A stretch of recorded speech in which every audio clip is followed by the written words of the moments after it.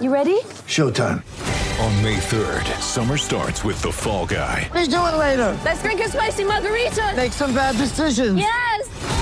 Audiences are falling in love with the most entertaining film of the year. Fall Guy. Fall Guy? Fall guy. That's what the poster said. See Ryan Gosling and Emily Blunt in the movie critics say exists to make you happy. Trying to make it out? Nope. Because I don't either. It's not what I'm into right now. What are you into? Talking. Yeah. The Fall Guy. Only in theaters May 3rd. Rated PG-13. Blog Talk Radio.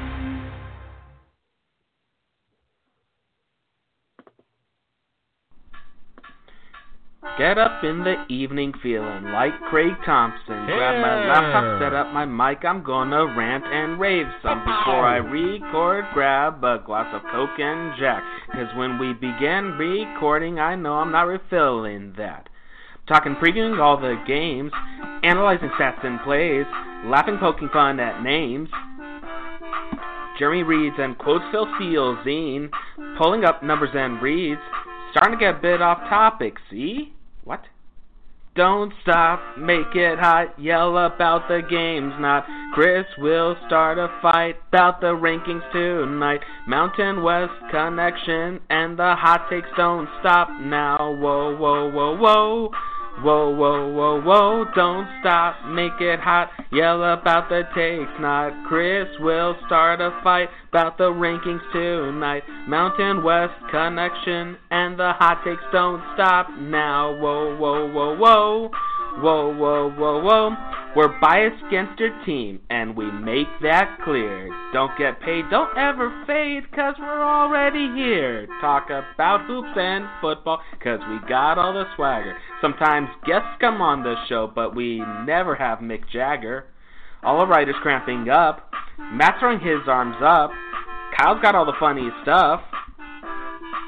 We go until SBN shuts us down, or Mountain West hunts us down.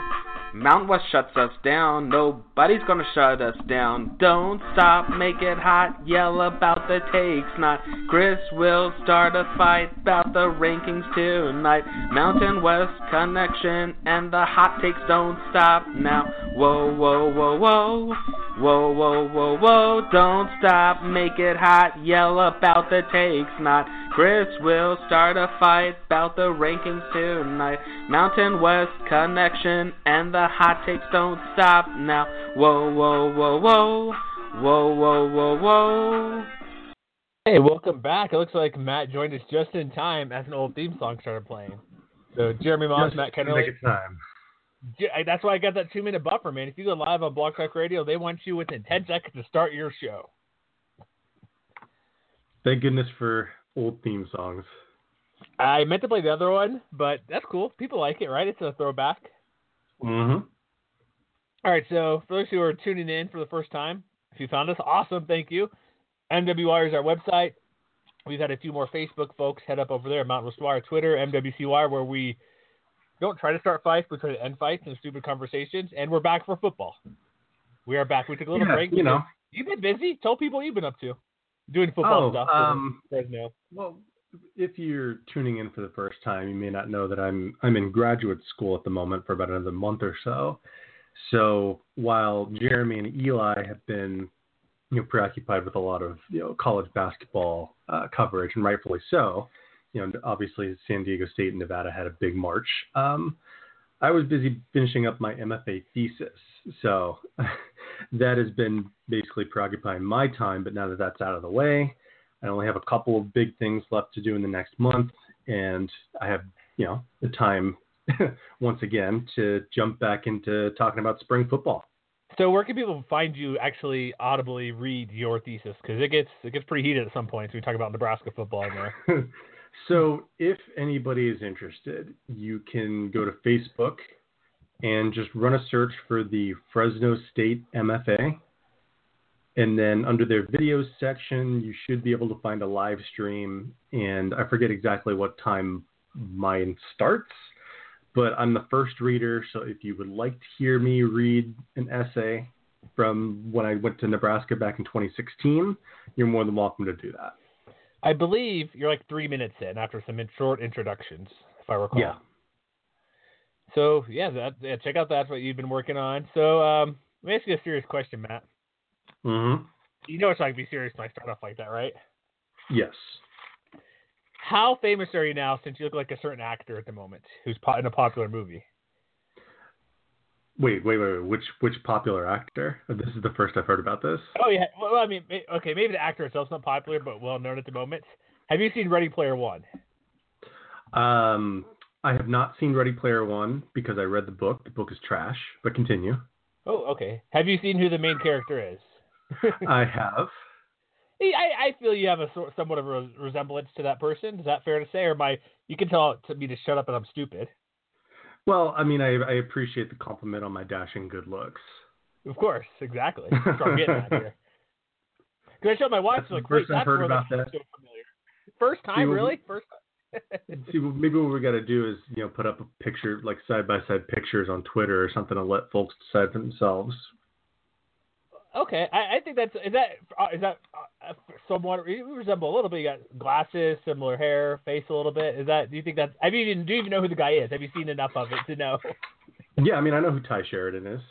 Okay, I felt like, my wife's like, that guy looks so familiar. I'm like, you mean like this guy? So I pulled up whatever Twitter or Instagram photo I saw of you lately. Like, oh yeah, it looks familiar. So just wondering if people say hi, say, hey, you're in that movie, right? Or do you have a side career you're not telling us about? No, I'm the better looking one though. Exactly.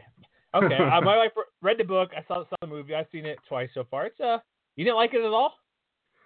No, the book is not good. What did you not? Okay, this is movie chat here. We'll get to football later. But what's your I haven't heard the book or read the book. I have an audio book. I was going to listen, but I decided not to. Just give us your quick take from an older book that you don't like. What's the reasoning behind it? I guess I don't know. I just saw the movie, so I have no clue what the book is about because I know there are some changes. It's just like really simplistic writing. Like there's a lot of listing that goes on that doesn't really serve any purpose other than to just like, demonstrate how much the protagonist actually knows. And, the kind of the supporting cast, I guess you could say, they are, they aren't fully realized characters per se. They like with everything they kind of say and do only exists to kind of help the main character along. So it's just like really derivative stuff. Like it's like, I don't know how people out there feel about the Da Vinci Code. Like, have you read the Da Vinci Code? I know, I've always seen the movies. I don't read a ton of books, so. Well, the Da Vinci Code is the worst book I've ever read. But this is like a really close second. Let's just put it that way. Okay. All right. We got Fake Matt Mummy says get the football. So I'm like, okay, I guess it's time to get the football. Let's do it. So since he's chimed in, should we go for Nevada football a little bit? What they've been up to for spring a little bit? Absolutely. Let's do it. All right. So Nevada, who, if you heard one of our prior shows, is my extreme, well, I'm not sure. I'll say our stupid upset pick to win the conference title. And if you've read, we'll get to these later, but Bill C. wrote his articles and the machine, who that is, who writes 1 million words per day. His numbers don't like Nevada very much. However, I'm a fan of Nevada. I like what they can do. But I guess the biggest thing, they're still in the midst of spring football. You got Malik Reed, who's, despite being a 2-time all-conference defensive end, let's move in positions, because why not? Well, I mean, I think that when you consider kind of the rough start that the Wolfpack defense got off to last year, that, any kind of, innovative, maybe forward-thinking kinds of things you can do to try to make that offense better is, worth a shot, I think. And when you consider just how productive Malik Reed has been, not only in his first year in the 3-3-5, back in 2017, but also in, I believe they were running a 3-4 back in Brian Polian's last year. So, I mean, I don't think there's any questioning, his talent, his work ethic, his ability to produce on the field.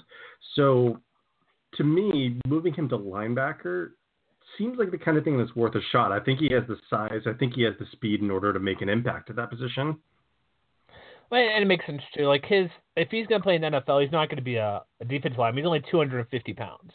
Yeah. And so that's part of it, too. Like, if you could be that good at that size on the defensive line, where you typically hand on the ground for probably a lot of the times when you're at that position, unless you're the end, where he'd do occasionally. But moving linebacker, he's quick enough. He can guard a tight end out of the backfield. He can guard a running back if he needs to. And he's probably can sort of not hide him, but disguise what he's going to do because he rushed the passer a lot. And here's the thing too. There's a reason their defensive line or defensive rushing attack on defense was not very good. Not saying it's his fault, but they want to be bigger. They say they want to be physical. They want more size up front because he did have 13 sacks last year, or something like that, I believe, 20 TFLs. Mm-hmm. But if you stick a guy who's 275, 280, 290, may not be as gifted as Malik Reed because not as many people are. That just takes up more space. And so if he can, whoever they replace him with, a larger guy, maybe whatever it may be, just have the beef up front to push the offensive lineman around, and that'll help him do something else. Getting 13 sacks from defensive line position is pretty remarkable. That usually doesn't happen. So I'm not saying he's going to have 15 or 20 sacks for the season when he comes up because elite as it is, 13 is really good, the TFLs as well. But if he's in the back a little bit, he can do more things than having to be going up against, imagine this, he's 250, which is a pretty big guy, going up against an offensive lineman who's maybe 6'4", 6'6", who could be anywhere from 280 to 330 pounds. That takes a lot of toll on you to push around. And so if he can just get a running head start, he can blow past all those guys. So for them wanting to be more physical, it makes a lot of sense. There's a sort of a unique, I guess they're doing two things here. Get him ready for the NFL because he's not going to play a lineman. He'll play linebacker. And if they can find a guy who can maybe not, odds are not going to find a guy to replicate his stats in that position, but you get a bigger guy who can eat up space and allow him to make even more plays, which is hard to believe with 7 forced fumbles. It's they need to do anything to make this defense better because if they're going to contend, which we'll see, their offense can. Defense, it's like what we said for New Mexico forever. If they could be about average, they'd be a really, really good team. Yeah, and I mean, just by way of comparison, I know it's not necessarily a 1-to-1 comparison because, what they were able to do last year individually were, totally different kinds of contributions to their teams. But, Reed physically is very similar to Fresno State's Jeffrey Allison. And, if you watched any Bulldogs games last year, you saw him be kind of a physical presence in the middle of the defense. Granted, he's operating in the middle of a 4-3 rather than attacking from a 3-3-5. But, I think that, physically, there are linebackers in this league who, know how to make an impact with that kind of size, especially with the weight that they have at linebacker. So, that to me is why I think that, even if he's not putting on his hand in the turf every down, the 3-3-5 is an attacking defense. So he's still going to have plenty of opportunity to disrupt, maybe not necessarily from the same place all the time, which, if they can find 1 or 2 more playmakers to step up and generate a pass rush, maybe that works out better for him in the long run. Well, that's what Jeff Castile says. They're their DC. It'll be easier to use him as a blitzer at that position. He makes a little joke like, hopefully I don't screw him up because that's what he does naturally. So it is learning a new position, but it's not like he's playing nose tackle. He was already playing on the outside a little bit on the defensive line. So it's basically he sees the field a little bit differently, a few more responsibilities. Because like I said, he might have to. Plus, the weird thing, not the weird thing, but the Mountain West says, look at all the different offenses. Colorado State runs more of a traditional pro style. Boise, pro style, a little bit of spread shotgun, more like New England a little bit if you watch them play in NFL. You'll have New Mexico with their triple option attack. San Diego State, more pro style, more running than throwing compared to CSU. Well, maybe last year. But there's a lot of different offenses you'll see every single week, which Air Force is another good example. Hawaii, we go into the good old run and shoot.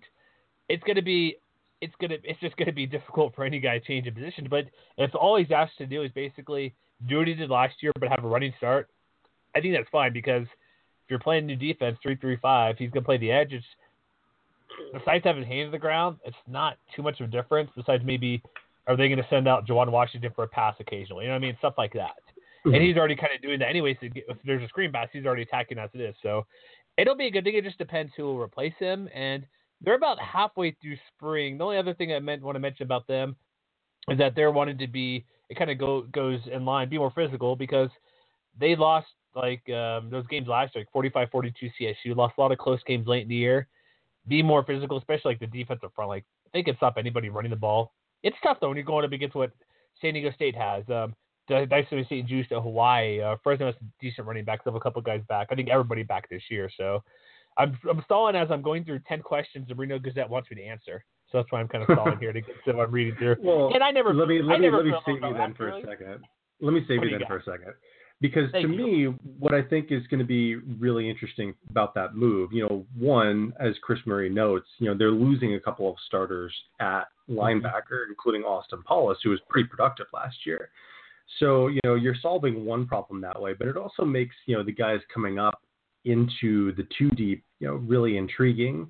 If you look at Bill Connolly's preview, for instance, and we'll go more into depth as we get into team previews later in the summer, but, they've got 5 guys listed who can, they're listed at over 300 pounds. So, they've got those guys to be a part of that kind of interior rotation.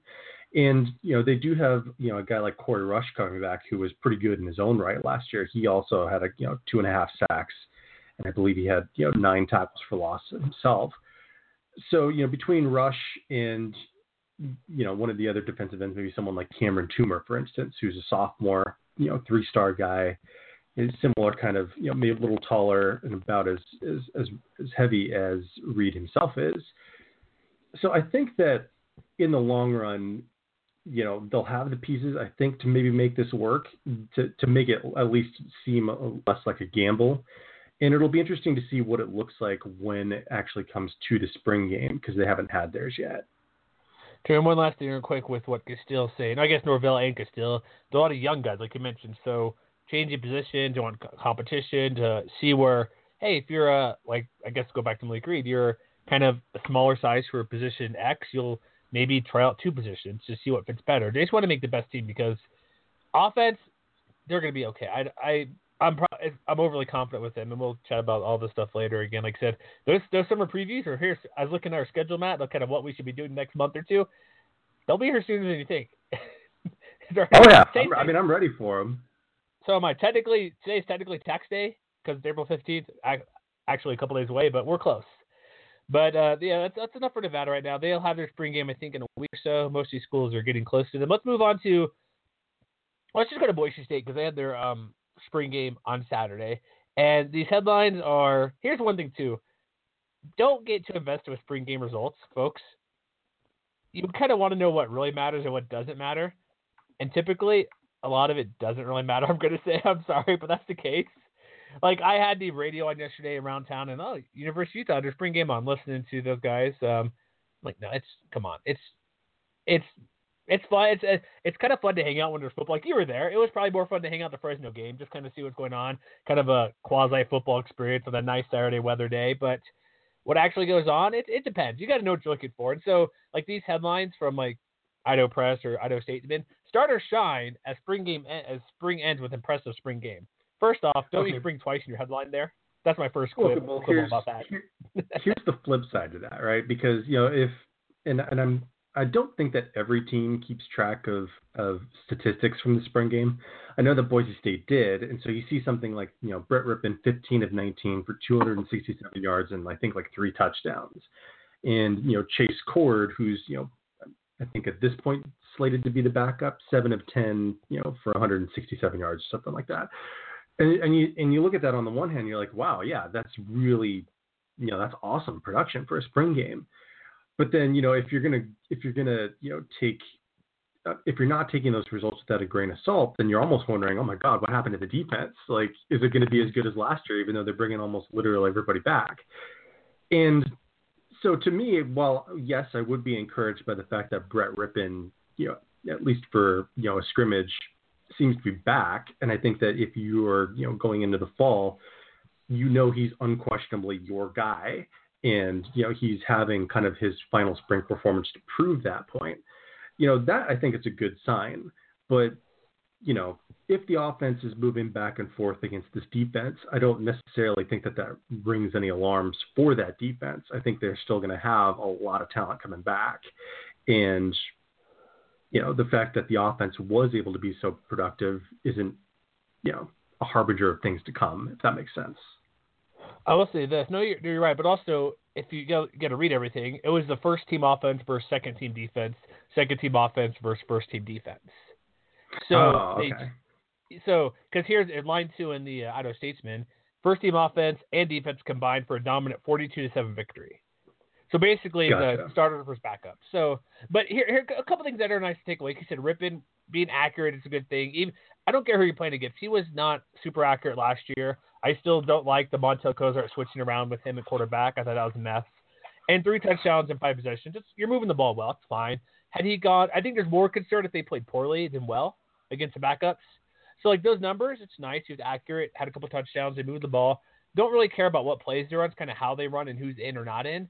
But a couple of things I did notice, like, they need to replace Cedric Wilson, who's gone. I think it's going to be A.J. Richardson, the clear number one coming next year. They lose Jake Rowe, who did a few interesting things being a quarterback or the Wildcats, whatever you want to call it. But Alexander Madison didn't play. Not a big deal. Still had that nasty injury from last year where he had to have surgery to recover. But there's guys like Octavius Evans who they want to step up, see what he can play. Like, seeing guys who come in and play rather than guys not playing, because if your starters aren't playing too much, it's not a huge deal, even if they're injured or not. So they had most of the starters in there. Like I said, Richardson had a couple TDs, fine. They had defense did fine, which, like I said, the offense, or excuse me, number one defense, like Jabril Fraser, is going to be the star of the defense essentially. So, well, I guess what I want to see from what I did see, nobody got hurt. Guys who were hurt didn't play, and guys who did play did what they're supposed to do. That's what you typically want to see in a spring game. Don't worry about if they're doing, why are they running the draw play every time? Or why are they running the zone read? Like, who cares? I want to see, because it's hard to make it a game situation. If you have Cord in there backup doing, say, a goal-to-go situation, you want to see what he can do, or one-minute offense. Stuff like that. It's like, okay, here's a situation. We're trying to make it a real-life situation despite him not able to get tackled or be hit with the green or whatever color jersey to not get hit. It's kind of hard to put pressure, but when you just want to see situational stuff. It's like, who cares if they're running the Hail Mary 5 times a road? They're just doing it because it's a glorified practice. But I think it'd be excited for Boise State fans. They're going to be good. They returned everybody back. This just kind of proves that, okay, the offense, the first team offense, the first team defense, didn't do anything kind of dumb or like nothing inaccurate. Like what basically, like they put up the numbers they expect to put up. So had Rypien gone 9 of 12 for like 100 yards and touchdown, that wouldn't have concerned me either. It would have concerned me had he gone like 4 of 15. I mean, to me, one of the things that you mentioned is kind of the thing that I'm looking forward to following, as the team moves into the fall, and that is the wide receivers. Because, if you paid attention to, the last few weeks of last season, you saw A.J. Richardson really start to step up, even as productive as Cedric Wilson was. And so to see him come away with 117 yards on just 4 catches, to me, like if you're a Boise State fan, that's exciting. And, I feel like, I'm having kind of these first inklings that, if Boise State's going to have a guy to have a really big year like, Cedric Wilson and like Thomas Spurbeck before him, I'm starting to think Richardson's going to be that guy. Also the fact that because they were able to spread the ball around so much, Octavius Evans, another guy you mentioned, also went over 100 yards. Mm-hmm. So, to me, I think that, the kids are going to be all right, if that makes sense. For sure. And so, if you're looking for a return to that kind of, pass first offense complemented by a really good running game, that, this team, at least for one day, even if the results don't necessarily matter, they definitely looked that part. They did, because like I said, Robert Mahone will have another year running the ball where they had issues last year with injuries at running back, so he was hit or miss, but he'll have another year. Madison, who didn't play, will be fine. Cord, the QB, who knows, they'll stick him in every now and then because he did 56 rushing yards, but on 5 attempts. If you're a quarterback running around, it's a bit different in the spring game, but he's a mobile enough QB. So they did what they're supposed to do. They didn't do anything dumb, didn't have any embarrassments, and so they did fine. And part of it too, which is a little interesting, this is all what this game does is basically 95% of the starting unit on both sides are set up. This is basically on the second team offense or defense who's going to challenge for a backup spot. That's what this game's sort of about. It's like your position isn't won or lost, but if you're a third or fourth string guy, you get a chance to get in there and play. And like, okay, here's some actual live stuff they do in practice, but as most as you can for game situation. This is for any team as well. If the starters are set, that second, third, and fourth guy, especially if you're playing a deep position like wide receiver, defensive back, linebacker, offensive line, or a lot of positions where there's 5 guys at a time, you want to get in that rotation. And so that's kind of where you want to look for. And they did fine. The highlights are out there. The starters did great. And like in our preseason top 25 stuff or whatever, Boise should be ranked pretty high. And so they proved what they did. So alternatively, if you're Brian Harsin, maybe you said something along the lines of, even if we're playing against our backups on both sides of the ball, go play like the best team in the Mountain West. And, I think by, everything that you've read, everything that we've seen, the highlights and things like that, they did. And so that's, to me, it's like, Boise State is the best team in the conference until further notice. And I think that... So? Not, well, I guess since they won last year, they have to be. Yeah. One of those things. Okay. That makes sense. All right, let's go to Utah State. They had their spring game about a week or so ago. Our guy Logan Jones is up there doing a few things for us, talking about the Aggie game up there in Logan. So a couple of things. They didn't do a full-on scrimmage, and this one will be kind of quick because what they did. 7-on-7 drills, 1-on-1 drills. Apparently Craig Smith, new basketball coach, was there, kicked a field goal. Not so good. Punt. He's apparently good at catching the punts. So it's somebody's like our fans. So like you're at the Fresno game, they had a fan stuff going on too. But it depends. Sometimes it's a practice. Like I've covered a couple spring games. I did stuff covering BYU football. When they're strictly a practice, I get bored out of my mind. People want to see 11-on-11, even 7-on-7, because that could have some excitement because it's just pass, and typically you're going to be on target. And they did a fine thing. Like we already know the star guys. Like Quavian Tarver, Dax Raymond need to get the ball to the outside wide receiver. They're going to stick with, I guess the biggest thing, which was an issue last year for me, was Jordan Love is finally like the guy at quarterback because there's nobody else to challenge him at all. Yeah. And that's a really good thing. And one thing I was listening to Bill C. I don't know if you listened to their the podcast, Ain't Play Nobody. I haven't had a chance yet. There's the past two. If you go listen to those, they talk about Mountain West for part of it.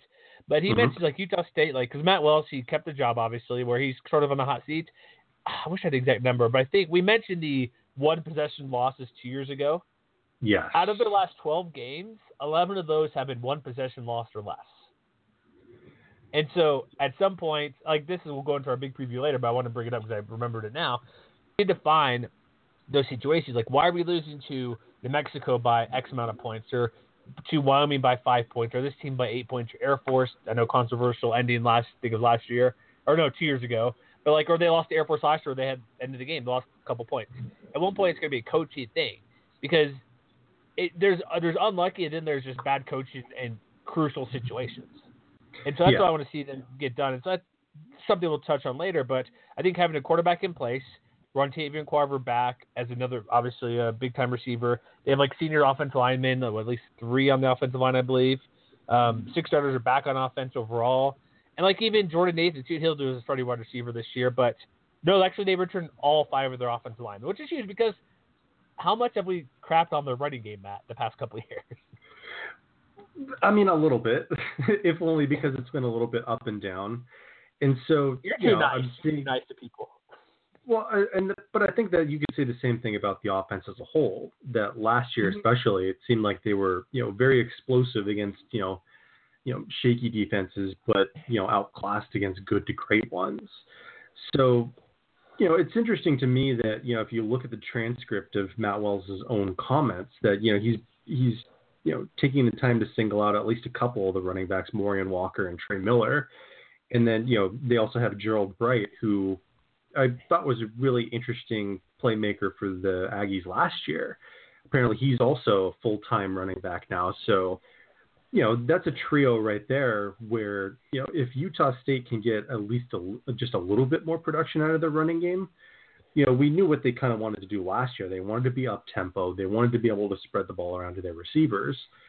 But, those 3 guys, if they have kind of the inside track to, maybe establishing a running back rotation in the fall, those guys could be the kind of the most pivotal performers on that offense. They could be the ones that ultimately make it go. And maybe they'll give El Toro Allen one last chance to be the guy at some point. Mm-hmm. We'll see. I guess a couple things with this. David Yost, new OC from last year 2 of the offense, because they improved a little bit late in the year, but I want to see what he does with this new offense, not new offense, but newish offense year 2. But defense typically will be fine, but let me ask you this in spring. Is Matt Wells, again, going to be a coach where we have to keep watching if he's going to keep his job or not for the year after, for 2018 and beyond? I don't think so. Because I think that he did himself a huge favor, one, by getting back to a bowl game, but also just, being able to beat up on lesser teams in the conference. Like if you remember last year's, I believe it was the UNLV game, where, you know, they were a little bit shaky in the first half of that game, but then, you know, came out and basically blew the doors off the Rebels in the second half. So, you know, it wasn't obviously perfect. I don't think any team is necessarily satisfied with 6-6, but, you know, I think they put themselves in a position where they have enough experience coming back on both sides of the ball. And, you know, Matt Wells, if he was on the hot seat this time last year, I don't think that that's necessarily the case anymore. I think that there are at least a couple of stretches in the schedule, which, again, we'll get to later in our team previews. You know, there are teams that we didn't think would be down going into 2018 that are. And, you know, Utah State's kind of on the other side, where all of a sudden, you know, they're a team that has a little bit of momentum on their side. I think you're correctly... I can't say the word. You're accurate in that. Sorry, I was trying to think of the right word for a minute. Because, like, the LV game, they need to be, like, consistent. Like, they were down in a couple games where they could come back and everybody showed up. Like, they don't have Jalen just to bail them out for, like, pick sixes, like the BYU game. But to be more consistent, because we've seen, like, UNLV was bad. They're outside Howard lost a bowl game, which should too. But I think they need to be more consistent. Can't be blinded by that and come back or be held and move it up. I mean, that's the thing to be more consistent. And like that's why I see it be more consistent, because they're joking. Because you know, back in university, you used to have like an assistant to be some random coach. Very hated. So if Matt Wells has an issue, hey, just go back to being Gary to come back to being a coach again. But I'm not saying that's the case. But I think Wells could be on the. If he has a, I guess. I think gamer for the back against you. Because I think they're with who they back to build a quarterback. They need to find a running back in DK. So I don't think that's. But if they're like 8, I would be sure to happen. So I think maybe you could make the argument there's a little pressure on him to take another step forward, because especially in the Mountain Division, you know, obviously Boise State's kind of out in front of everybody else. But all of a sudden, you know, Colorado State looks a little bit vulnerable. Wyoming, we know, has a great defense, but the offense has more than a few question marks. And then, you know, New Mexico's kind of reloading.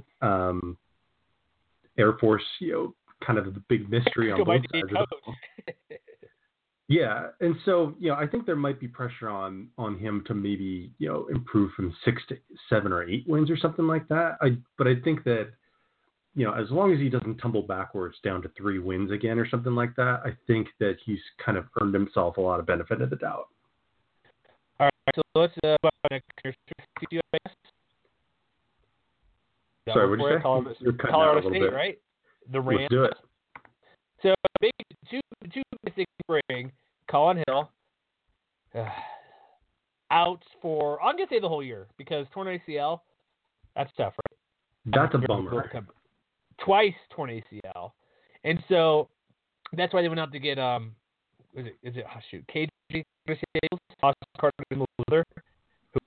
Carter Samuels, yeah.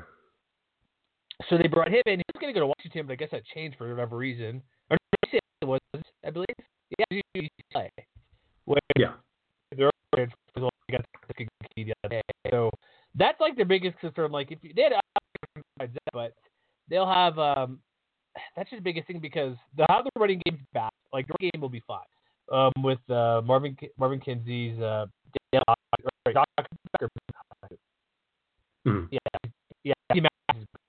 Am I correct on that roster change? I believe so, yes. We'll go. There's a lot of trying to pull up here. But the QB issues, big things. Quarterback. That's got to be like the biggest concern overall, right? Because everyone else, because it's QB or bust. You think everyone's talking quarterback. And that's the reason because for me, bringing in a grad transfer, you know, you sometimes grad transfers work well, but I don't know. But if bringing him in is a sign that he'll play next. Yeah, and it's interesting because I guess the guys, obviously Carter Samuels, I think he's not going to be able to practice until the summer or something like that. Now.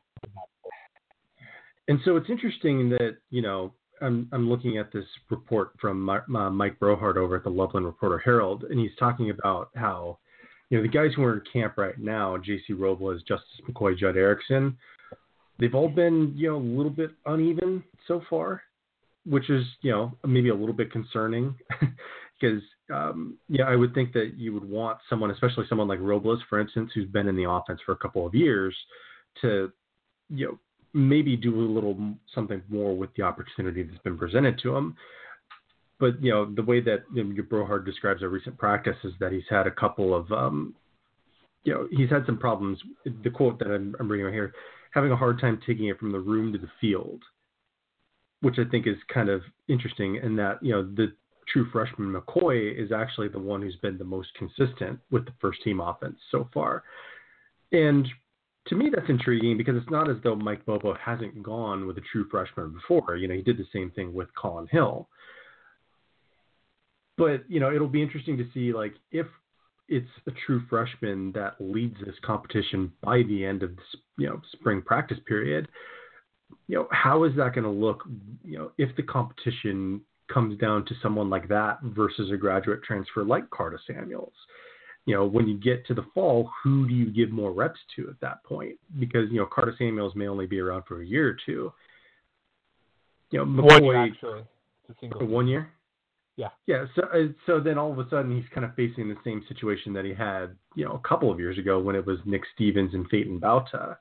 And that, switch, the quick hook that he had kind of blew up in his face for, the non-conference period a couple of years ago.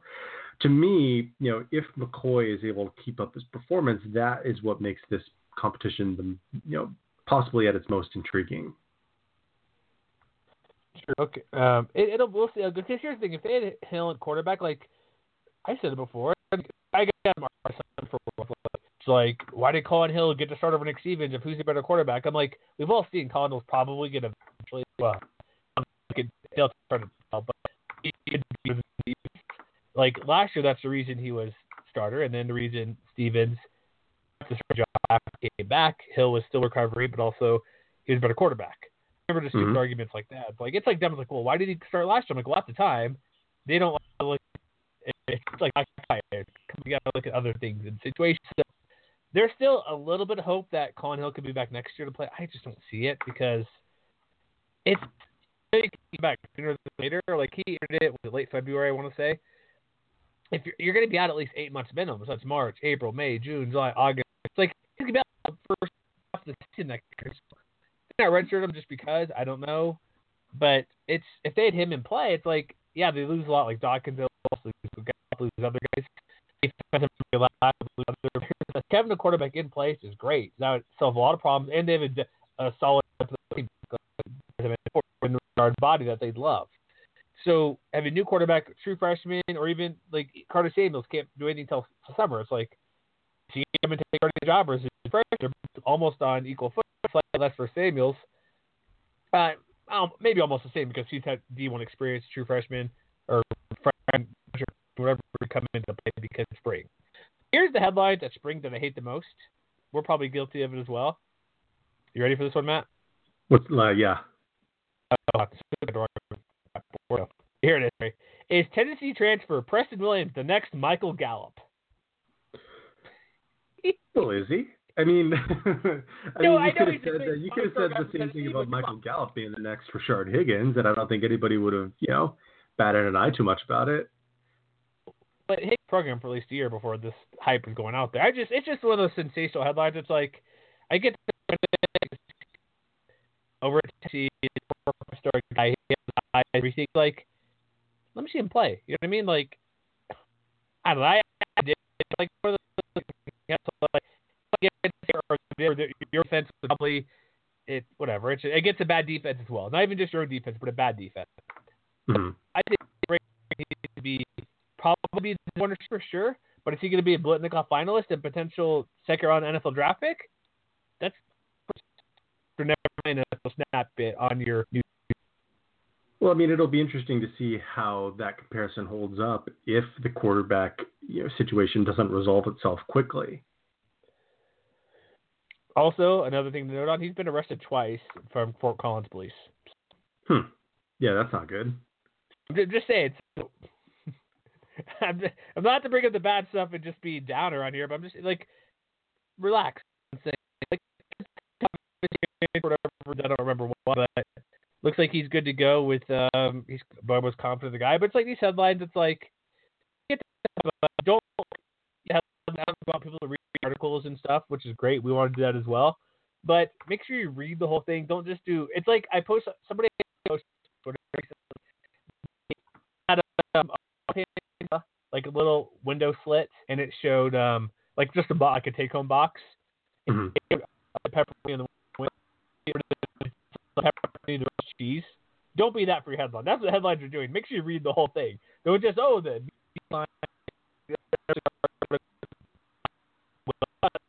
case, but it's just one of the funny things. Like they put everything in the headline to get you there, and then when you open it up, it's like, well, it's not the greatest thing ever, or the info isn't great or not. They just Kelly Lyle puts good info out there, but especially on this piece, it's just like you got to write something about you'd be or negative, but just saying like if this headline is Tennessee transfer Preston Williams, the next Rams to start a wide receiver, who cares? Like he's the next Michael Gallup, who more people know widely about. So you get my point, people. Be careful with the recalls. Fresno State next there over the weekend to check them out in person. I'm sorry, I didn't hear the first part. To Fresno State, you there in South with Marshawn Lynch. Well, apparently he showed up asking to run some plays. Which, considering Ronnie Rivers might be out for most, if not all, of the season, wouldn't be the worst thing in the world. I don't know if he has any eligibility left. Well, he's also currently on the Raiders roster. That's true. That would be problematic. Like, what did you see? Like, you kind of a fan fest games. Like, what was your takeaway from what were you looking to hopefully dig out, get snaps and plays and scrimmage to find out at the game over the weekend? So, we talked a lot about how different spring games are set up, and Fresno State's did tend more towards kind of like the festival atmosphere. They had some kind of fan interactions and stuff like that where they had people returning punts and stuff like that. Winning prizes, things like that. So to me, it was what I was interested in on one hand was like, how are they answering their most pressing questions at this point? And, one of those questions to me is the defensive line. Another one is, who are they going to replace? Who's going to replace Jimmy Camacho at kicker? How is Marcus McMaryion progressing with an entire offseason to learn the offense and be able to run the offense? And on the whole, I think I was encouraged just by, the overall performances. There was a lot of, ones versus ones, but also twos versus twos. And I would say overall that the defense kind of won the day. The offense, especially the first team offense, was able to kind of get its licks in, moving the ball against the first team defense. There was Jameer Jordan had a really tough sideline catch with, tight coverage on him. And then Keyshawn Johnson had kind of a leaping tough catch to, set up a touchdown run. But, overall, the story of the day was defense. And, it was because, Jaron Bryant, for instance, in 7-on-7 drills, picked off a McMaryion pass. Tanner Rice on the second string defense picked up a Jorge Reyna pass against second team offense. So, I was really encouraged by what I was seeing. The front four especially got a lot of pressure, especially on the backups. But even McMaryion was running probably more often than I think Tedford or anybody else on the coaching staff would have liked. And to me, that's a credit to the new guys up front, guys like Kevin Atkins and Jasad Haynes, who are going to play a bigger role now that, Nathan Madsen and Malik Forrester have moved on. So I was really encouraged by that. I was also really encouraged by, what I assume is probably now the front runner to be the team's next kicker, Asa Fuller. Apparently his dad also used to be a kicker. And so it was kind of interesting to see them both kick field goals kind of during one of the little downtimes that were scheduled. But, they put him in positions to, make conversions, and he didn't really have any hiccups whatsoever. So I was really encouraged by that. And, other than, Ronnie Rivers' injury, which was, first reported by the Bark Board back in, I believe, March or something like that. Losing him obviously is going to hurt, but, the running game has so much depth that, even if he redshirts and misses the entire year to maintain his eligibility, I don't think they're going to miss him that much, because obviously Josh Hogan is still there. He didn't get a lot of reps. To me, what was really interesting was seeing kind of what I called the next guys up on Twitter, and those came down to Savion Johnson and Romello Harris. And Harris to me was one of the guys who really stood out from the practice. He started seeing a lot of action with the twos, and then started rotating in a little bit with the ones. And it was he and Johnson who got a lot of work as the offense began moving the ball a little bit more. So, I'm still not expecting the Bulldogs to have one guy shouldering most of the load on the ground. So, if Rivers isn't a part of that rotation this year, it would not surprise me if Harris or Johnson stepped in and more or less replicated what Rivers was able to do last year. So really quick, I forget the injury. Is he possibly be out for the whole year? Was it ACL there? No, it was a Lisfranc injury. And so if you go to our Facebook page, hint, hint, you can see, I put up some video of him talking about the injury, kind of explaining that, he's looking at a 6 to 8 month recovery period. So, best case scenario, he's back by the middle of the year. Worst case scenario, he misses the entire year. And I'm assuming they'll probably take as much time as they need to kind of, rehab over the summer, see how he's progressing during the fall, before, September kicks off. But, like I said, even if he's out, I think with the new guys, well, not necessarily new, because Johnson was, one of the backups last year, but Harris, who was a transfer from Washington State, didn't play at all last year. He looked very promising to me. And so I think that, the running game is still going to be in good hands, even if they end up having the exact same kind of production they did last year, where it was maybe not necessarily explosive, but it was efficient. It was kind of a power running game. And, that's kind of what they're looking for. All right. So let's move on. Anything else you need to add there? Yeah, I think we pretty much did. Yeah. All right. So should we go to Hawaii for a moment? Let's do it. So the Warriors, first off, you don't recall, remember, they have quarterback. Drew Brown is going to Oklahoma State. Yes. Where he might be playing against Boise State in week 2 or 3 of the season. Possibly. They have quarterback competition. So they are going. There's one quarterback that just lost recently, but one of the biggest notes I found it a while recently, but they have a couple of coaches on staff over there. But one big thing is that they're moving to the run and shoot defense. Basically, this is about that. Right? All we need is the rainbow uniforms week in and week out. Correct? Yes, I will wholeheartedly endorse that. So. I find that stuff, but they new quarterback. There's like 3 or 4 now, 3 guys I guess in the mix because one person, a walk-on, just left. But here's the thing, here it is, passing interest. I love Steve inside the Hawaii World News. He writes quick articles about the title, or he does, but I mean SEO stuff. But he'll get a million comments on every article he writes. So basically, a couple things. They have guys who run the run and shoot offense. So that's what they're going to. They have Morgan who. Exactly his words. A guiding light to run and shoot quarterbacks. Morrison helped Dan Robinson from a pinata into a bowl-winning passer. Quarterback.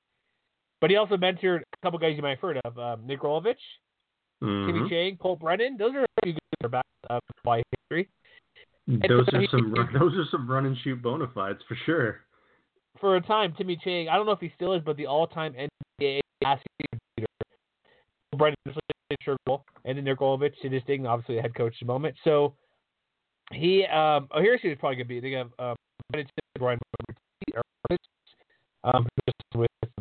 so he's been around. So if they're going to 5 wide, they also lose Dylan Collie, obviously. Are you going to 5 wide to go 5 wide or whatever they're going to do 4 wide? Because losing Dyson May St. Juice also wide open passing attack. Yeah, and I mean, I think maybe it works because most of their assets that they have coming back are, I think, the kind of guys who would thrive kind of on the interior of a run and shoot. Like, Ursu, obviously, when he's healthy, is, a dynamic playmaker. But, someone like Kamoku Noah, for instance, who was, didn't have, by raw numbers, like a huge impact last year. But, over the last 5 games, he did catch 11 passes. He did have 140 yards. So he did start to make an impact, in the slot. So this, those are 2 guys right there. To me, the big question is still, can they find at least one guy on the outside, which, I guess it's more or less the same question I had last time, because the only guy maybe that really fits the bill at the moment as far as, returning athletes is Marcus Armstrong Brown, big target, 6'3", 200 pounds. How is he going to progress in that offense? Because I think that, obviously having 1 or 2 targets who can make moves over the middle is going to be useful, but I do think you're going to need an outside target at some point. People know I'm going through his articles there. They'll need somebody else, yes, but it looks like they are maybe zeroing in on a little bit of a, I guess, from the other day we did 7-7 first week, April 12th. It looks like Cole McDonald and slot back Cedric Bird are some so that's like you basically, if you catch a pass, you're getting a touchdown. So don't be too excited when it's 3 straight. And then of course was going to be Paul Scott. So read that. That's good. They have the connection. But if you're catching a pass in red zone, I look to have TDs outside. It's like Bird's one of those guys, and they mentioned who else they mentioned here? I mentioned TDs there, but I haven't read about who's going to be these year, but I guess Cole McDonald's going to be in the mix. They've had their weeks that have been talked a little bit through. It's going a little because of where they're at. They don't have a ton of reporters out there, but if you find a Nick Rolovich named like every single time, they have a walk-on at quarterback. They have 3 quarterbacks. One walk-on, just with doing okay, but I don't know. I guess without them having to spring game going through stuff, I think it's required better. Their defense wasn't great last year, but if you're going up against like 4 or 5 wide, 3 wide minimum, and you're good cornerbacks, but they need to have some sort of running game. They're having a receiver go to running back, which is something interesting. They need a new running back. They need to find a new receiver. They have a offense despite all this nice stuff going on. You're hearing, they had a great combination, 3 straight touchdown passes, 9 of 10 in red zone, and be cautiously optimistic because Hawaii kind of fell apart late last year. And so be excited, know the name. If you hear the same name like Cole McDonald every time, okay, he's going to be a player on the team, but the results itself, just be cautious. I guess that's what I want to take away. If everybody's doing terrible, I'll obviously be more concerned than everybody going 10 of 10 on red zone pass. Yeah. And I think that it's interesting too. I think it's interesting too that there's, some reports out there where, the defense, at least in spring ball, has been performing pretty well, which, maybe contributes to the fact that the run and shoots, installation has been kind of slow going or tough sledding or whatever you'd want to call it.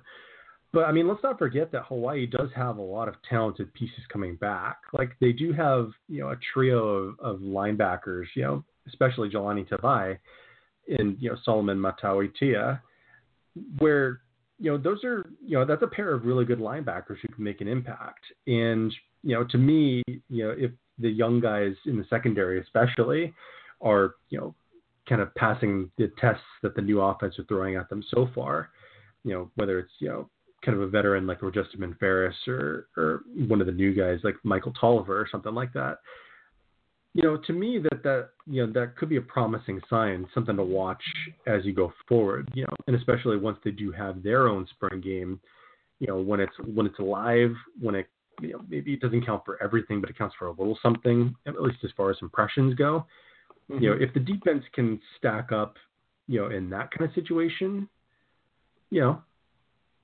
they could be a little more interesting than I think we thought they would be. They definitely could be. Yeah, so long. We went almost an hour at the moment, so we got to hear a little bit. All right. Let's go to Wyoming really quick. Obviously, that Josh Allen guy is no longer on the program. He's we can spend forever on this, but it's going to be starting quarterback competition is the biggest thing. It could be Nick Smith, who was number last year. He did all that great, but a couple beyond quarterback issues is defense will be fine. Could we say this is probably maybe the best defense in the conference? Top three at worst, 3 good defense, maybe 4 really good defenses with Boise, Aztecs, and Fresno? I mean, I think that there's definitely kind of an upper echelon, and Wyoming is definitely a part of it. Yes.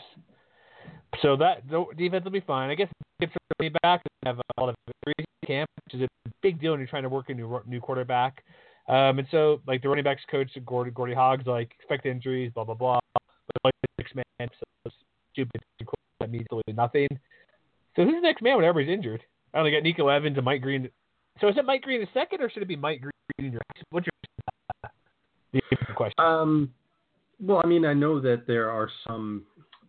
I mean, I think it depends on the individual. I know that there's not one way or the other. Well, no, technically both can be correct. It just kind of depends on what the individual's name actually is. Okay, that's one of the question, right? I remember that. Yes. So there's issues we have with running back. Trey Woods hurt. Kellen Overstreet hurt. Shoulder surgery. Milo moved to wide receiver. I'm going to butcher this name here. So Xavier Valade have been sidelined with hand injuries. And Garrett Gardner is out with a foot injury. So that's be back. So it looks like. So I have no clue. I guess probably if Nico Evans and Mike Green 2 could be healthy, they'll probably get the upper hand during once fall camp is going. But if they're going to get the majority of the reps, they're going to learn the offense better, be more comfortable to do quarterback as well, and it also helps you get recipe. Like if you guys tell he's hurt, he'll be back to get some playing time or get in the mix. But if you're healthy and can show you can play, that's nothing down the road. If you might be third running back, you may not have been the third running back if you're buried 7 or 8 because everybody's healthy in front of you. It's like the old he's like break quarterback. People got hurt, he's outplayed them. Have a combination of both. So if you can get seen in front of the coaches, that only does good things for you. And so that's my big thing for spring is who's going to throw the ball and who's going to run the ball for them. So. Yeah, and I mean it's going to be interesting to see like if one of those guys who is currently getting an opportunity, if they can perform as spring practice comes to a close, maybe it just has the effect of making Craig Bohl more receptive to running a committee, doing more of like a Fresno State style running attack rather than a, like a San Diego State running attack or something like that. Because if they have, 3 guys at a minimum who can, get in there and make an impact, that's, nothing to sniff at, but they have to be able to find those guys and, those guys have to be able to perform, which, double-edged sword. If most of those guys are injured, what are you going to be able to do? Like, you're not going to be able to evaluate them at the moment. True, and one reason it should be Overstreet. He had 224 yards in his final 2 games. So, and like the defense will be fine. I guess the big thing is it Nick Smith. Is he going to be quarterback, or is it going to be some other dude out there slinging the ball? And I'm guessing, I don't know, wide receivers still battling injuries as well. They're trying to find out who's going to step up and who's not. But the guys last year, who is it? Okwali. They had C.J. Johnson. They had guys who were hurt last year. Like, who was it? The one guy who came back, he had ended up getting, or was it their tight end? Who every catch was a touchdown. Oh shit, I'm spacing on his name. You're talking about Austin Fort. Yeah. Is he still back? Tight end? Yes, he is. Please be back. Yes. So I'm on a 100% touchdown ratio from him. I'm trying to space on the name there. The big thing, obviously, it's quarterback. It's going to be Tyler Vanderwall, or Nick Smith. Do you think they're going to make a decision before spring ends, or are they going to hold this out until at least a week in fall camp? Well, according to the Star Tribune, according to Brandon Foster, they are going to name a starter at the end of the spring period. I must not have read that far in this article I'm looking at. Interesting. Also, side note, they have a podcast, a Pokescast. Brandon Foster and some guy does preps. Go listen to the most recent one. Make trying to defend every bad take about Josh Allen. It's hilarious. Go listen to it. I didn't do it today. It's like this only mention of Josh Allen because it's Wyoming. We'll get into that next week for draft stuff. But go to podcast. Go listen to it. It's a good. I mean, I think it's also important to note that even though apparently Bowl plans to name a starter, that according to Foster, that neither Vanderwall nor Smith have really run away with it. So True. Maybe it just helps to have this is our guy for now, and I wouldn't be surprised at all if the quarterback competition just keeps going into the fall. So you're saying it's a Mike Bobo situation, perhaps from a couple years ago. Something like that, yeah. All right, so Vaughn, we need to discuss everything really quick. You have Martin Rodgers still a thing? People saying that, or is it just me? Wait, who's saying what now? Is that still a thing? People are still trying to hype that up? Or am I the only one who likes it as a joke? I haven't heard it lately, let's put it that way. That's a good thing, right? We do not need to see that going forward. I guess one of the big things, their spring game just wrapped up over the weekend. I guess one of the biggest names out there, because they're losing a couple wide receivers, Brandon Presley is doing pretty well. And apparently with Rodgers, I think Rodgers, all joking aside, he showed great play capabilities, but also poor play. He'd have huge running games where he'd do 90 yards on the ground, like those huge 6+ yard runs we see him do every now and then. If he could be, I know the receivers he had last year were really good. Like guys, just face on some names, but they had some really good players on their outside. Devontae Boyd, there we go. If they could get, it's like, I know he's a first-time starter last year, couldn't quite get it done on a consistent basis. So maybe he just needed the full year of actually being the guy out in the field. Like outside being hurt a little bit, those late games, he was up and down, but you could see where he has the potential to get this team to bowl eligibility on a regular basis.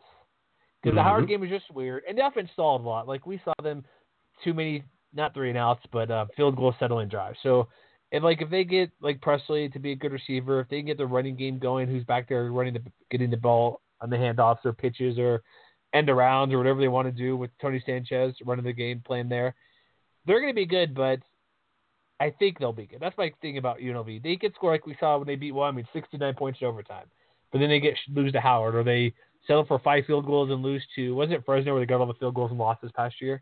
Or no, they beat Fresno, didn't they? They beat Fresno State, yeah. Sorry, that's what it was. Sorry, Matt. Sorry to bring that memory up. But that's just my point. Inconsistent from last year, Howard to Fresno State. And so if they see to find playmakers out there and consistent, I think consistency is what they want, and confidence for Rodgers.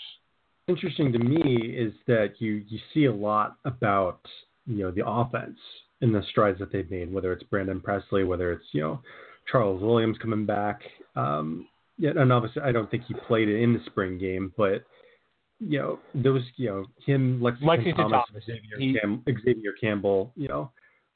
If all three of those guys are healthy, it's going to take a lot of pressure off of Rodgers. What's interesting to me is you're not hearing quite as much about the defense in their performance in this game. Other than the fact that Mike Ramallah of the Las Vegas Sun noted that the defense did get pushed around a little bit. His words, the defense wasn't able to gain much traction. And while, Rodgers didn't play all that much, Max Gilliam, who came in and he's currently competing to be the backup, although let's not forget that he says that he's going to be there to be the starter. So, but, he was 5-9 for 24 yards. Kenyon Oblad was 7 of 10 for 91 yards. Markel Grayson was 3 for 48 yards. So to me, even if those guys further down the depth chart are having success, that to me puts the onus on a defense that, needed a lot of work last year. And, while they do have some pieces, I think, to be successful,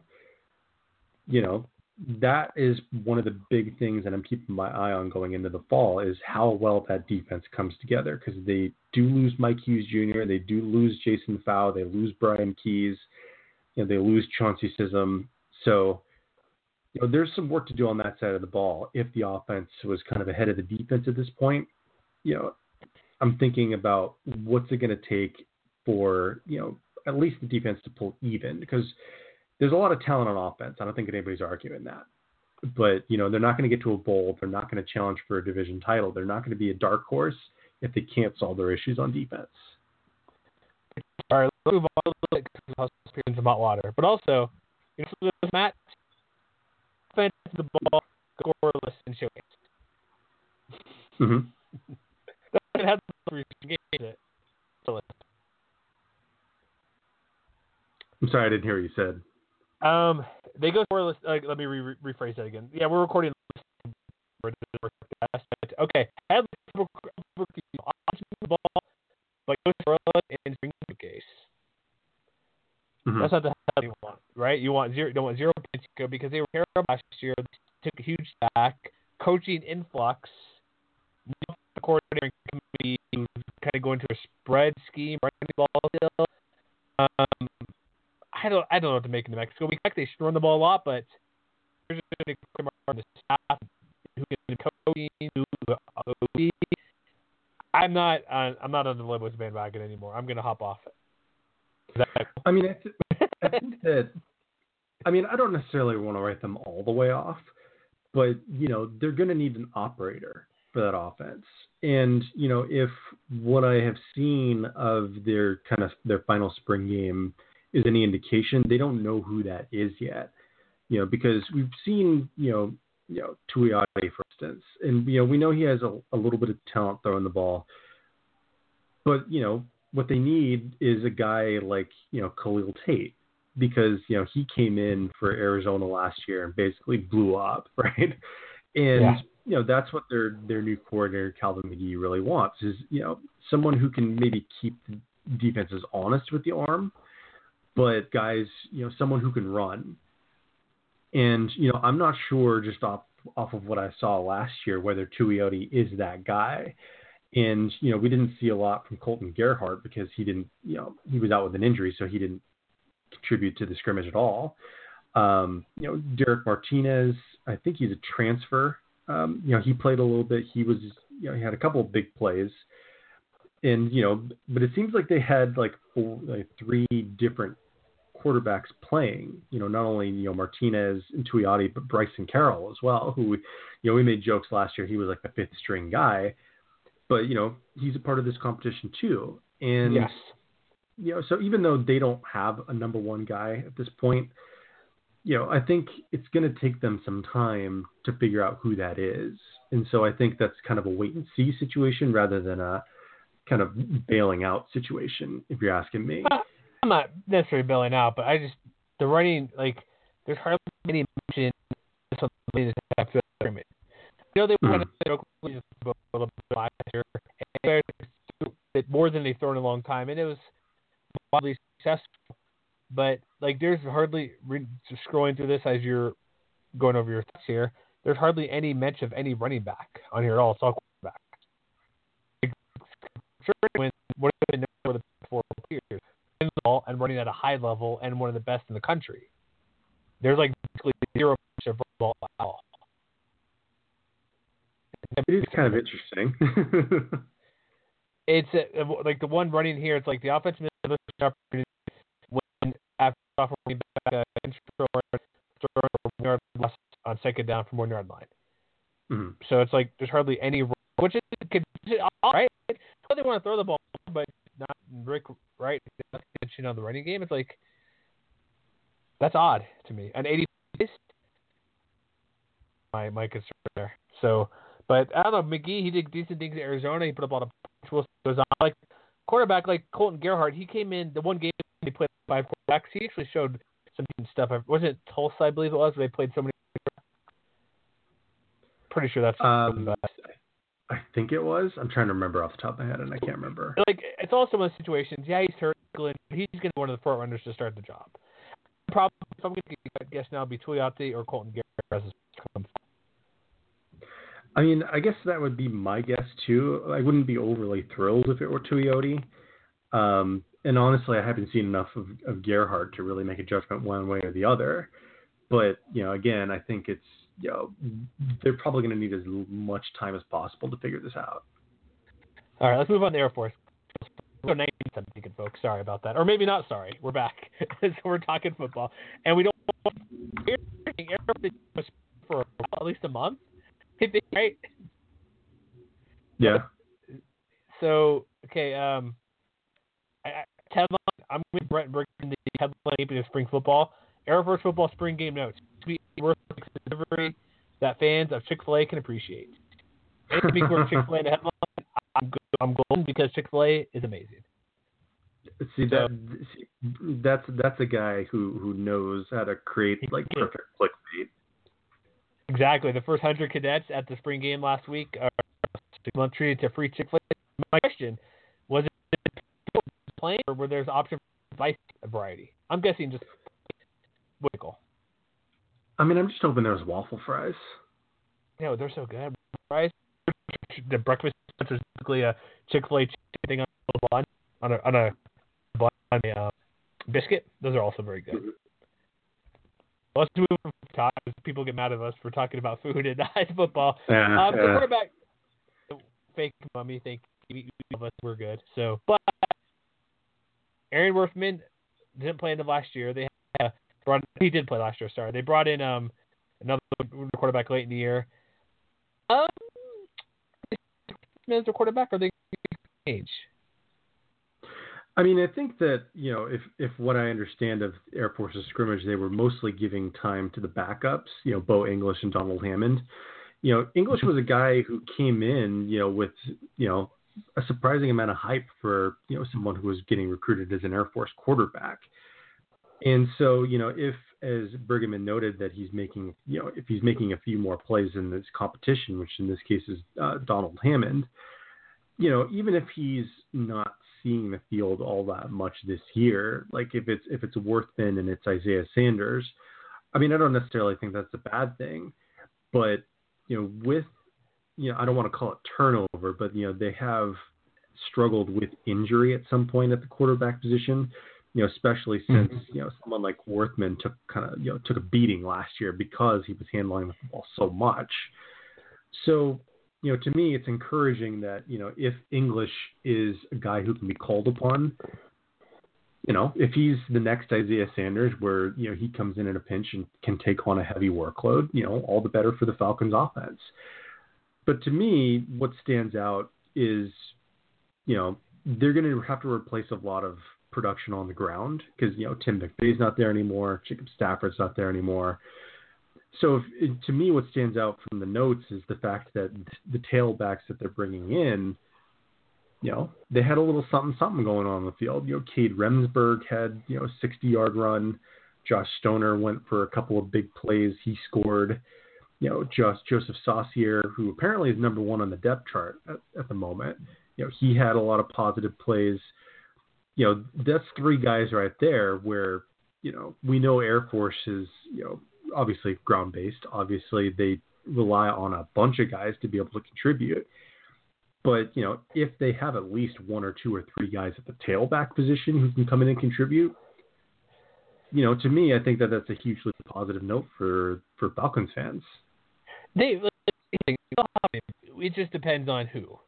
It'll be some. That's the thing. It's like it just depends if they're gonna have like a one guy who, like DJ a couple kid of games. It'll be either you have one guy who rushes 150 every game, or just a huge, nearly averages triple digits, averages over 100 a game. Then it'll be like 4 or 5 50 yards each. It'll either be something like that, or it'll be like 8 guys getting 55 yards each. Something like that. 6 guys getting about 50 yards, where it's such a balanced attack where they don't necessarily have a breakaway guy, but they all get to judge averaging at least like 4 to 6 per game.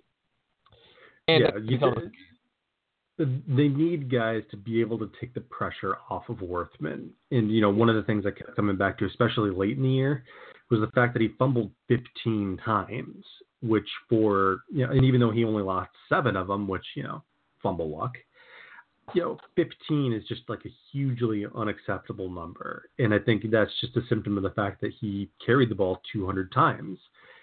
If he's back down to 150 or something like that, and these new guys coming up show that they can shoulder the load, that's going to make Air Force about as dangerous as they've been in the last several years.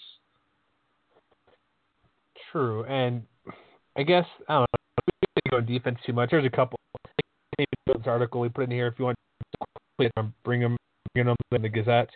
There's some defensive stuff here, but we gotta get longest podcast ever. That's not our super mega preview. So let's go to San Diego State. Apparently, they don't like to write about spring football. The Tribune. Sorry, guys, but yeah, I know you've been busy. Wait, hold on. They didn't have a spring game. No, I just meant spring football in general. Sorry. As far as I can tell, they've been writing about Gonzaga to the Mountain West for a month. Well, I mean, whatever drives the clicks, right? I mean, I'm not blaming them. So here's the story again. If you but here's why I'm going to start twofold. I versus the write about or talk about for tonight, this afternoon, this morning. Read this 3 a.m. drive when you work at 5 a.m. Thank you. The podcast ain't played nobody. Stephen Godfrey, who does great stuff for SB Nation, writes a ton of good things.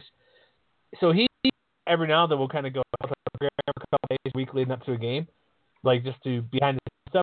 It's right. Most teams, if he's done like Western Kentucky, I think it's Washington a couple years ago. He pitched an idea to say, "Hey, let me go to the Michigan game a couple years ago." They're like, "Nah, we don't need any help." And he goes on like, "If you roast, like, nah, you're good. We don't need any." Like, why turn that down? And he did 3 articles on football. I know basketball is a big deal, the tournament.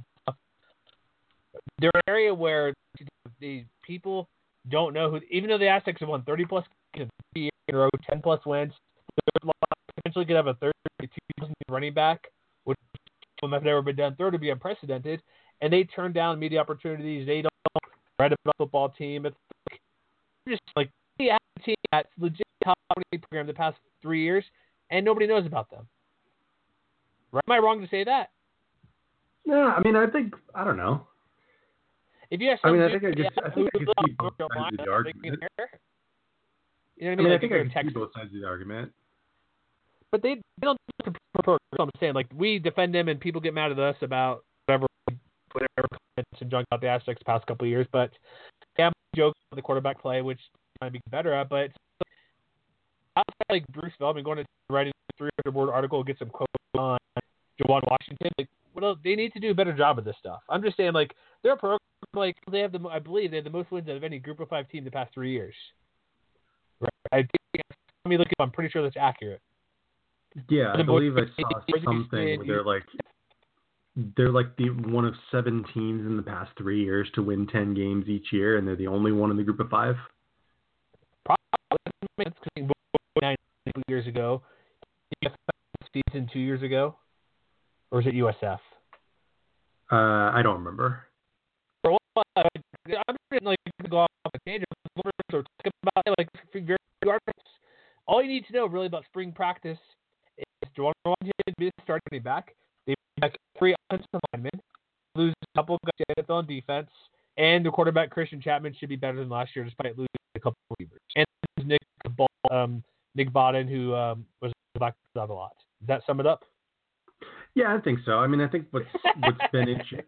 Well, I think what's been interesting about the Aztecs, at least this spring, is that they didn't have a spring game like pretty much every other team we've talked about so far. Mm-hmm. But they've used the opportunity to build up their depth because obviously Juwan Washington's going to be the number 1 guy, and Chase Jasmine's probably going to be the number 2 guy. But neither of those guys really saw much action this spring. And so that allowed more opportunities for, even younger guys like Kagan Williams and Chance Bell to, make an impact. And even if they don't see the field that much this year, if they're getting in their reps now and they're, productive, that bodes well, I think, for, maybe the next year or 2 to come.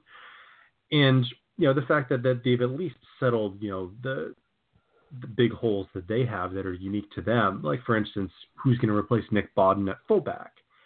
It seems like they have an answer now in Isaac Lessard, which, for a team that runs the ball between the tackles as much as San Diego State does, having a big guy like that in the backfield, by the way, he's 6'3" and 240 pounds, and that would be no big deal to literally any other team in the conference but the Aztecs. So to be able to square that away, I think is probably a good sign for them. And, just being able to build depth in the secondary, being able to build depth along the defensive line, get those guys reps and, avoid further injury, I think is, even if you're not necessarily showing it off for the public, the fact that you are getting those kinds of results is, more or less what Aztecs fans can ask for. Sure. I guess one big concern, like not to be a downer the whole time, but Ryan Agnew's been the system for a while. That does raise an eyebrow. Yeah, because I don't think that worst case scenario Christian Chapman suffers some kind of significant injury or something like that. I don't know that there would be that much drop off to Agnew, just because they don't ask the quarterback to do that much except on rare occasions. But if he can't get separation from a freshman like Mark Salazar, maybe that is a little bit disconcerting. That's like my big thing. It's like the running back, they have backups, so it should be okay. They return the whole offensive line. They lose. Michael Butler's gone. He's not in the program anymore. He moved on. So they initially, they have like Union Tribune put up their kind of depth chart, which they unofficial, obviously. They're just kind of mentioning a few, like you guys, Fred Avalon Jr. be a receiver. Who else we got here? Sorry, the start is weird. Put the it's like make more appealing to the eyes. Tim Wilson, the other receiver. Sorry, they have it. Are you looking at this? How awesome it is for offense? Like I see one wide receiver, two receivers back. So, those receivers are obviously they need to not the. Geez, my train of thought. Not that they'll use them a lot, but Chad matters. He's driving capabilities. So that continues through spring. Get used to these guys. Him throwing. Offense will be fine. Just teams are gonna. I'm wondering, like, really, because we're gonna this with the whole and a new running back in there in Jawad Washington, at least relatively new for starter wise. And also remember, he's only 7'1", so he may not get the same level of 10, which is a big deal when you're not 6 feet 210. But what do you think they're going to do defensively? Would they rather have the run because they know it's going to be good regardless because the past 3 to 5 years, or ignore defense where there's a scene, or they'll take their chances either way because they'll try that action and they'll maybe will they continue to stop the run despite having a new running back and what the quarterback done the couple of years? Nothing special. I mean, to me, I don't really see much reason to do anything more than business as usual. Because, they may not have a guy in the backfield who stands 6 foot other than their new fullback, but, if it's more of a committee than it has been, like if Juwan Washington's getting, I'm trying to look up how many carries Rashad Penny had last year while I'm talking. A lot. Let me look this up. Okay, so Rashad Penny had 289 carries last year. And before that, Donnell Pumphrey had 349, which is kind of, that's wild now that I think about it. So, and I'm trying to look this up on the fly to see what it looks like, because, last year it was, 289 for Penny, 127 for Washington. The year before that, it was 349 for Pumphrey and 136 for Penny. And then back in 2015, when it was Pumphrey and Chase Price, it was 309 and 190. But, the further you go back, the more you start to see that,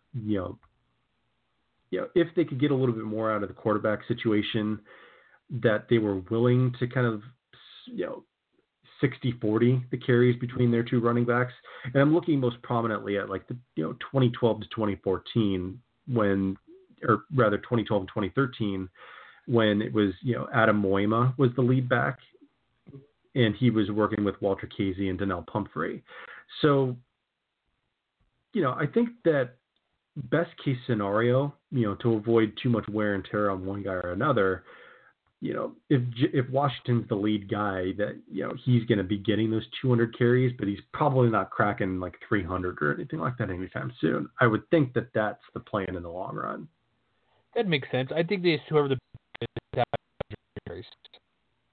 I think they have enough talent at running back where they don't need to, too, where, they can, give it to 2 or 3 guys who can get them like 5 or 6 or, provide them the home run that's been so essential to their offense in the last couple of years.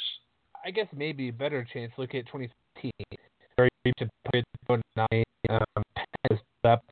like 55 carries. Maybe something like that, where maybe not necessarily the number of guys. I guess it's 60 on that year. What am I looking at? 2015? Oh, 2016, sorry.